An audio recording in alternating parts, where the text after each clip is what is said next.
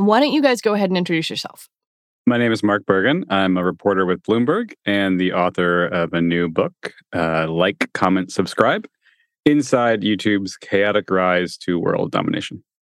I'm Claire Stapleton, and I worked at Google from 2007 to 2019. I was a marketing manager there at Google and YouTube, and I was the co-organizer of the 2018 Google Walkout, and I subsequently left the company, and now I write a newsletter about being a formerly disillusioned tech worker. I brought Mark and Claire on the show this week to talk about YouTube. Mark's fascinating new book about the company is out this week, and Claire was one of his sources. Little teenage girls will bow before me. One key story in the book, a story that says a lot about YouTube as a platform, unfolded in 2017. They will buy all my merchandise. They will click like on all my videos. You're hearing the voice of PewDiePie, aka Felix Kjellberg, YouTube's #1 creator. What you can't see is that he's interspersed his video with images of Nazi salutes. It was an in-your-face response to accusations that he was flirting with white supremacy and a story in the Wall Street Journal about anti-Semitism on his YouTube channel, something Kjellberg said he did as boundary-pushing satire. YouTube never figured its biggest star would be beloved by neo-Nazis. It was right after Trump had sent out a letter about the Holocaust Day, and it didn't mention Jews. And there was a lot of conversation then about the significance of that and how that was being received on the far right. And there was a Wall Street Journal reporter that went and looked at the Daily Stormer, which is the neo-Nazi website, and then saw at the top, oh, this website, neo-Nazi website, has the world's biggest YouTuber, and it says #1 PewDiePie fan. And that's how the story began. And then you notice that the site had flagged a lot of videos and that they saw were sort of coded fascism and supporting their message. So at the time, PewDiePie had been, since 2012, the most subscribed YouTuber. At that point, he was close to 50 million. This star that was beyond something that the company had ever really conceived. Certainly when they invented this concept of subscribers, they didn't think of it going that large. And he was incredibly commercially successful and this sort of new form of performance art and new media and this vanguard of what YouTube saw as sort of transforming Hollywood and entertainment. And he was also even then, this great example of this star that they couldn't control and often pushed the boundaries of respectability and did things that I think made people in the company certainly cringe and some of them pretty uncomfortable. But up until that point, it had never gone that far. Claire, one of the things that comes across in the book is that you were very uncomfortable with PewDiePie and pushed back. And I wonder, was anyone listening to you when you saw him and his rise to fame? What did you think? Well, I think, what was really awkward was that my job was basically values marketing. I was monitoring the conversation around YouTube. We were trying to steer clear of anything that could attract negative brand attention and what we put out and promoted every single day. And I also worked on marketing campaigns that were around International Women's Day or Pride or, all these different things. I was being told we need to be out there as a brand like Patagonia or Teen Vogue. We need to be, standing up in the Trump era for the things we care about. So, my discomfort with PewDiePie's content was almost secondary to saying, hello, this is a huge contradiction here. I was just trying to get clarity and trying to get the leadership to take a look at what was an existential tension.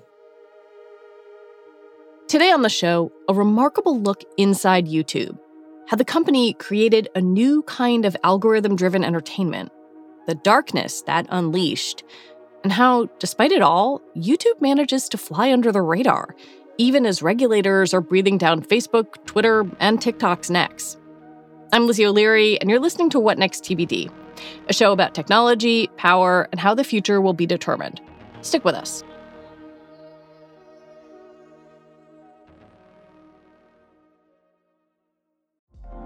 Apple Card is the perfect cashback rewards credit card. You earn up to 3% daily cash on every purchase every day.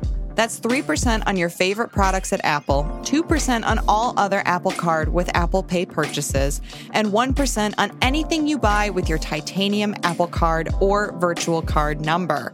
Visit apple.co/card calculator to see how much you can earn. Apple Card issued by Goldman Sachs Bank, USA, Salt Lake City branch. Subject to credit approval. Terms apply. When you need mealtime inspiration, it's worth shopping Kroger, where you'll find over 30,000 mouth-watering choices that excite your inner foodie. And no matter what tasty choice you make, you'll enjoy our everyday low prices, plus extra ways to save, like digital coupons worth over $600 each week. You can also save up to $1 off per gallon at the pump with fuel points. More savings and more inspiring flavors make shopping Kroger worth it every time. Kroger, fresh for everyone. Fuel restrictions apply. There's so much video on YouTube now that it's almost hard to remember that the company only started in 2005. Google bought it in 2006. The sheer amount of content on YouTube virtually guarantees that no one person's experience is the same. You might use it for tutorials about how to fix a sink or do your makeup. Your neighbor might be watching PewDiePie. Your spouse could be sharing old clips of Saturday Night Live sketches. The company says 500 hours of video are uploaded every minute.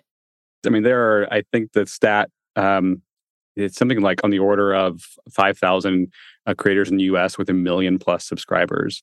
So not only, there's a huge demand. Since 2016, there's been 1 billion hours watched every day. And now there's also a gigantic economy that they created of people whose livelihoods and professional lives are on YouTube as well.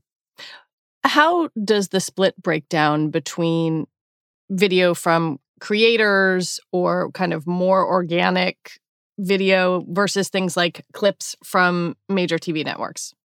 Susan Wojcicki has said that it was about half what YouTube calls... The CEO. The CEO of YouTube. And they call them endemic creators, which I think is a hilarious term. So there's record labels, there's traditional media, there's Jimmy Kimmel, John Oliver. Like, they are certainly... in the past few years have been a bigger part of YouTube's business because they've had to adjust the dials for the endemic creators to avoid kind of brand advertising catastrophes. It's unclear. Like, YouTube came out last year and said, we've given $30 billion to creators, and you can impress them like, oh, how much of that actually goes to, independent YouTubers, what we think of as a creator, versus how much of that went to Taylor Swift's record label. And they don't have a clear answer for that. One of the things that sets YouTube apart from other places on the internet is how they pay creators. And I wonder, Mark, if you could walk me through that and explain why that is important. Yeah, so they were really early. It was 2007 when they started what's called the Partner Program, which was just sharing revenue with, at that point, it was about 30 popular creators, some of which are still around. Phil DeFranco is a YouTuber that has an audience, probably like he does a daily news show, probably on par with like CNN. Sup, you beautiful bastards. Hope you're having a fantastic Wednesday. Welcome back to the Philip DeFranco Show, and let's just jump into this. So these incredibly influential who are like in youth culture and YouTube culture, that at the onset, they kept it relatively limited. And then around 2011, 2012, they opened up the floodgates. And it was a very naive, very googly vision of the world. It's sort of, Google has the same system for bloggers. They have this product called AdSense. And so if you start up a blog, you can kind of pretty easily run banner ads and monetize. It's the same sort of logic and system for YouTube. This massive self-governing that had millions of creators then making money. And with very few rules in place. It was basically don't break copyright rules, don't break graphic violence, don't put up porn. Everything else is fair game, both to run on YouTube and then to run ads and share money with Google. What truly powers YouTube, what has helped it hook viewers, is its recommendation algorithm. That little section on the right side of your screen that suggests another video and then another and another. That initially was a pretty rudimentary recommendation system. It wasn't until really 2014, 2015 when it became, and YouTube at the time, it's kind of remarkable, went out and talked about this as like this sort of fantastic recommendation system that can, and still to this day, provide people kind of exactly the kind of, optimized to feed you a video that you're most likely going to click on and watch the full length of the clip. Claire, did anyone at YouTube realize the other side of that coin? Even in prepping this show, my producers algorithmic suggestions after pulling a number of PewDiePie clips or other clips started pushing him into, frankly, misogynist content or things that got darker and darker. I don't think people talk about it enough because the algorithm is YouTube. The system is so totalizing there that all these other measures to mitigate harm are at the margins, essentially, because as Mark described how the system is set up around ads, that means it's around clicks and eyeballs. The main metrics that YouTube, holds itself to every year are pretty much all about growth and all about, bringing billions and billions of eyeballs and views into the site. And you can't mess with that too much. The algorithm is incredibly adept at optimizing clicks, watch time, keeping people on the site as long as possible. So unless you fundamentally change those goals or fundamentally change the way the entire internet system works, how can you address that ultimately you're leading people to rabbit holes and, getting deeper and deeper into, content can be radicalizing. And the object here is watch time, right? It's not just clicks, but it's keeping me on the site for as long as possible. Yeah. I mean, I think that, it logically makes sense that, the more people form community or connect with creators, the deeper they get into. I mean, I think this is why someone like Jordan Peterson is so popular, because he offers, it's almost like a self-help parasocial dad connection. And there's so many different, kinds of content that bridge off of that. The further you get into that worldview, the more time you're likely to spend in a place like YouTube, the more connections you're going to feel with other people on the site. It's too good for the bottom line to resist, really. YouTube now has a section called YouTube Kids, which was launched in 2015. It gives parents a series of controls to limit what their kids can see. But the company wasn't always so deliberate when it came to what children could find. In fact, it resisted it for years. I'm thinking about kids. I'm thinking about YouTube being the preferred social media network, at least in 2018, for kids ages 13 to 17. TikTok has now taken that mantle, but Mark, there was a lot of deliberation within the company about kids, and maybe a better way to say it is looking the other way because kids under 13 weren't supposed to be on YouTube. Considering how impressionable kids are and how likely they are to keep clicking, how was that conversation unfolding internally about what the algorithm was serving children? That was, I think, one of the most profound sort of wake-up moments, and actually even earlier than we think of, sort of when a lot changed for YouTube starting in 2018. But back even a decade ago, we saw this explosion of kids material that hadn't existed before, and a lot of it was toy unboxing. Hey guys, Disney Collector here with this brand new package from Disney Infinity. This is from the movie Frozen, and it comes with Anna and Elsa. Let's open here. It was just massive. Like at one point, it was the most popular channel in all of YouTube was this anonymous called Disney Collector VR that just did toy unboxing. And at that time, they were, I think, it's important to remember that people working at the company in leadership positions were just having young kids. I think having this reckoning, and personally, they tried something, this early system they called Nutritious and Delicious.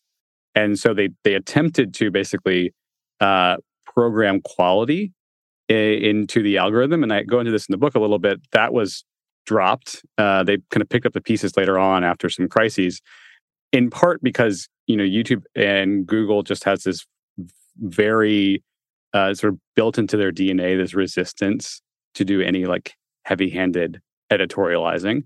And they didn't want to dictate, what was kids content, what's quality, right? Like, who are we to determine what's quality? Who are we to determine what's kids content? And then the major issue there was, as you mentioned, there's COPPA, which is the law that you can't serve targeted advertising to children under 13. Under 13. Right. So YouTube was found guilty of violating that. And arguably, I think the most effective U.S. regulation of a big tech company was when the FTC fined YouTube in 2019. And kids content has changed pretty dramatically on the platform since. Claire, what level of awareness was there within the platform about young children using it, and how few clicks away something that maybe looks like a kid's video but gets really dark really fast? Yeah, I think that there was a recognition of that, and that's why they put so much into the YouTube Kids app, which was an environment that they could, cordon off and have more moderation around the videos. I think it is an area where they have had to take seriously because of both press attention and then actual regulation. But again, it's an absolutely huge segment of YouTube usage. It's a wild creative jungle of stuff. I mean, it's the kid vloggers, the family vlogging. We're having a window into how people or what people want to see and how people are consuming content in this next generation. And it's terrifying, frankly. When we come back, advertisers are not fans of having their products next to questionable content. And guess what YouTube is full of?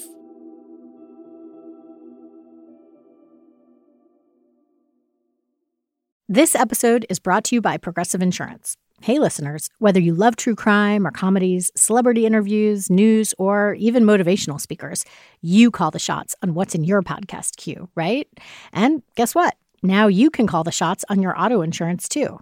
Enter the Name Your Price tool from Progressive. The Name Your Price tool puts you in charge of your auto insurance by working just the way it sounds.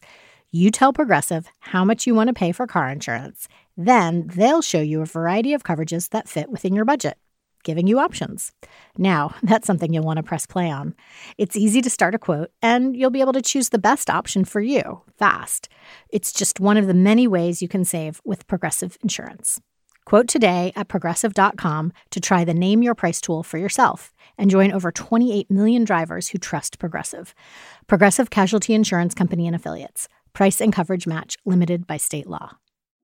Mark, the flip side of being the place that everyone can upload their content is the kind of awful, dark stuff that gets up there that we have hinted at. Hate speech, terrorism. How and when did the company start thinking about policing that?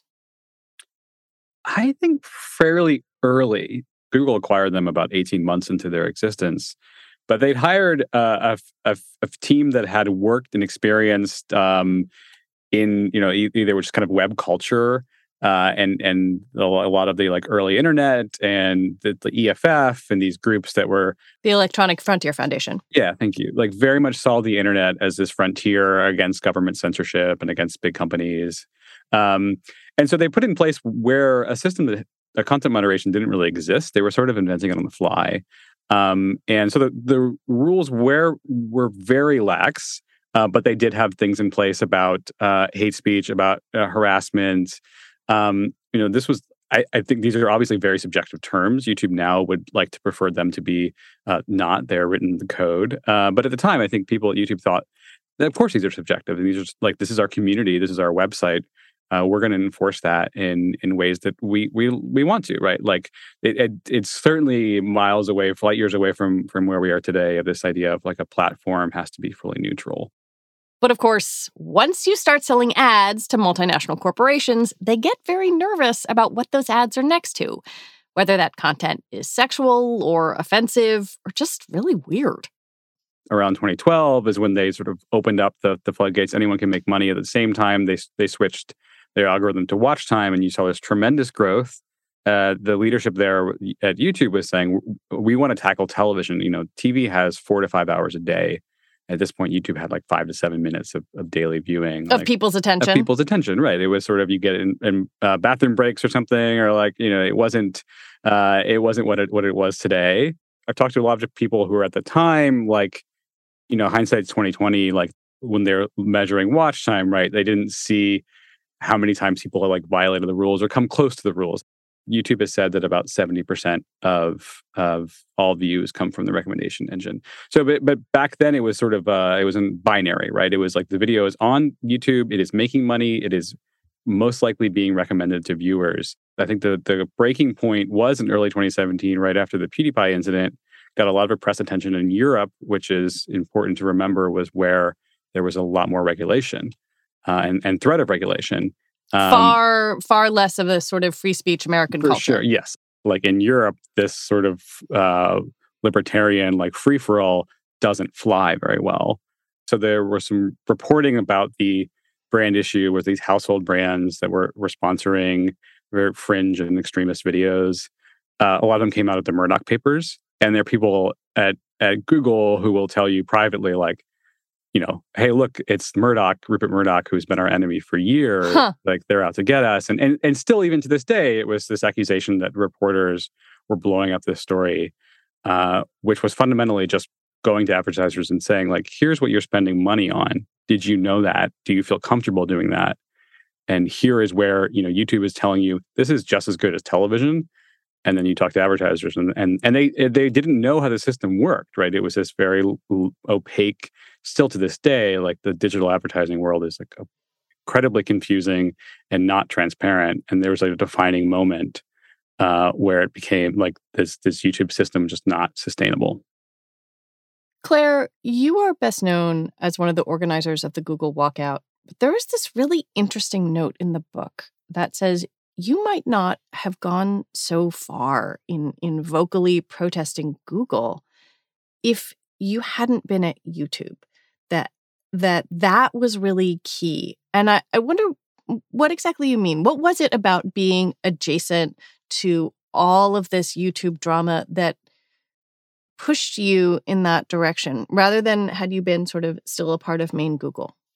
I really think that YouTube is the tip of the spear with a lot of these issues in tech of companies wanting to be something, and the reality is the Frankenstein that Mark describes. And my role in articulating and promoting the company's values was in such contrast to what I saw on the site every day, the way I saw leadership deal with issues related to the health of society and responsibility and brand safety. And that tension was killing me. I think that, all of what was said around that time around, the employees of Google revolting was down to this contradiction of we've been sold something around the company's values, around its contribution to society, around the kind of workplace it has that is not happening in my day-to-day life. And so, yeah, I think that, YouTube, because there is such an intensity to it's a mirror of societal issues, and it like escalates and bottles them up in a way. It contributes to it and it propagates these societal issues. But the YouTube aspect of it is a very, very important part of why I and many others were so mad. Half of the organizers were at YouTube. It wasn't just me, but the disillusionment and the sort of sense of cultural rot at YouTube is definitely real. Mark, one of the things I find fascinating both in the book and in conversations you've been having around it is that you call YouTube a social media company. Really? Explain how that's the case. Oh, yeah. I mean, it's both and. YouTube is everything and to all people, which is one of its faults, but it's also one of its gifts. Like it is a streaming service, it is a utility, it is a search platform, the second biggest in the world behind Google. It functions for a lot of people like as a social network or as a parasocial network, is the academic term, right? You have relationships with creators and influencers. You sort of, in PewDiePie is a good example. Like YouTubers are, even when they have a persona, there's this relationship with the audience that they cultivate, and it's made in a way that the fans think they know them very intimately when they do not. Why do you think YouTube doesn't attract the same level of political scrutiny that the rest of big tech does? I'll give you quick 3 reasons. One is structural. Like most people, in journalists and politicians in particular, anyone over 40 might use YouTube. Oh, I learned to fix my sink. I do yoga routines with it, right? I bake bread, or I watch old archival clips. I do not see my uncle posting weird QAnon memes typically on in the same way that the way you'd encounter that on Facebook. Yeah. So I think that's one. 2 is it's covered differently, right? It's like covered by the Google reporter, which is important. And so it's often treated not as social media, in part because it's buried under Google and Alphabet. We have less view inside its financials. That's a reason why there's incentives in my industry, at least, to cover it less. 3rd is Google's just a very savvy company and has been around for a long time. At one point was spending more than any other corporation on lobbying. Like, they are a very effective political actor, and I think they are very good at staying out of the limelight. And then Susan Wojcicki and this was difficult writing a book, is not a known entity. Like everyone knows Zuck. Most people, Sheryl Sandberg spent a lot of her career building up her public persona. Jack Dorsey is a weirdo that everyone loves or hates. Most people don't know who Susan is. And I think that's actually intentional on the company's part. What do you think, Claire? Why do you think YouTube has been good about kind of flying below the radar? Is that intentional? Is it an accident? No, I think it's lucky, but also there's some factors at play. I think that, Google in general has managed to position itself as more of a utility. It's something useful. It's not feel bad. I mean, using Google, using YouTube, because it is sort of a passive experience for the most part. I think that there's, something about Twitter and Facebook that is like, it's just the color red. There's a quote in the book that I think Kim Scott who's someone I knew from, who's in Google HR, saying Susan's not charismatic, and that actually works to YouTube's advantage. I think that that's true. When she speaks, it's like white noise. Like, you never really hear what she's saying. It's also such a complex company. It's doing like 1,000 different things. It's this constant reshuffle, constant just being in a million different pies. I don't know. I think it's in some ways its offering is less cohesive. We can't quite understand where it fits, and that may be part of it. Mark, when you think about the future of YouTube, and I know you've been thinking sort of like big thoughts in writing and in now releasing this book, do you think it will still be able to have this lower profile? Like, is anybody in Congress who's been thinking about Section 230 reform, are they paying attention to YouTube? Is YouTube able to just say, look, man, we're a platform, and what people put up there, that's on them?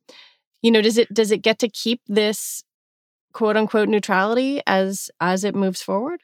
Well, I hope it'll attract more attention. That's the reason I wrote the book. There's a website called TubeFilter that's like the billboard for YouTube. And if you go look at the top performing YouTube videos by just volume, they're CoComelon, which you may know, right? Like they're all as the mother of a toddler. Yes, I do know CoComelon. Yes.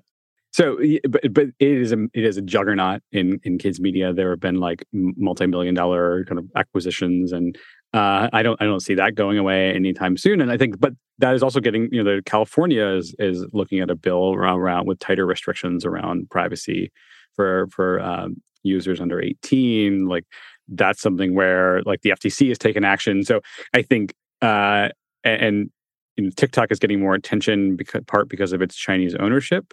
But that will have an effect where everything's going to affect YouTube. Another example is Apple has restricted ads targeting, and it's had this big impact, as people might know, about on Facebook, and Facebook has cried about that. YouTube's business has I don't know equally, we can't say that definitively, but has been affected. Like that is a key part of YouTube's business, right? Was like selling targeted ad on iPhones to people watching video. So it is affected. And Apple is out of that business now. And it is, but it's another example where YouTube was savvy enough not to talk about it.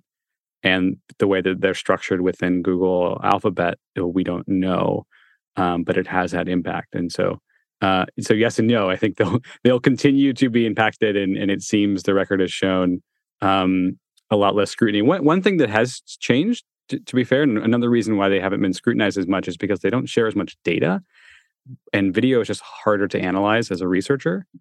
It's just much more complicated than text as far as moderation or any type of doing analysis. YouTube has been pressured and earlier this summer to start sharing more data with outside researchers. I think that is something that's really important in understanding how this big platform works and all its ramifications. Claire, what do you want people to understand about YouTube, either from Mark's book or from this interview?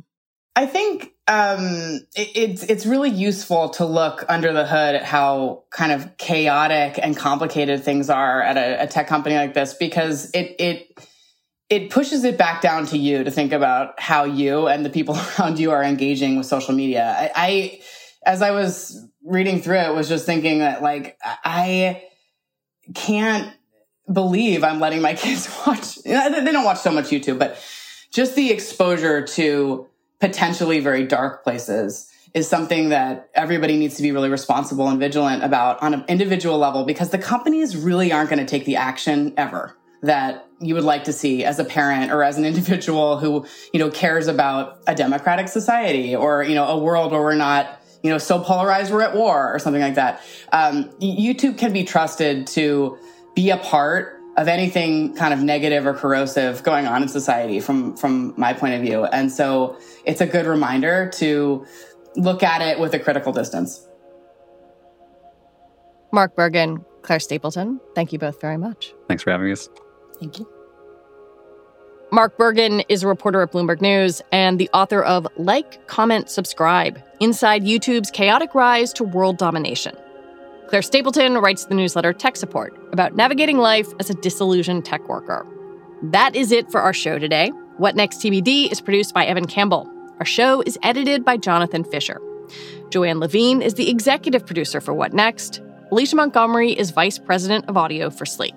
TBD is part of the larger What Next family, and it's also part of Future Tense, a partnership of Slate, Arizona State University, and New America. And if you're a fan of the show, I have a request for you. Become a Slate Plus member. That means you get all the Slate podcasts ad-free. Just head on over to slate.com/whatnextplus to sign up. All right, we will be back next week with more episodes. I'm Lizzie O'Leary. Thanks for listening.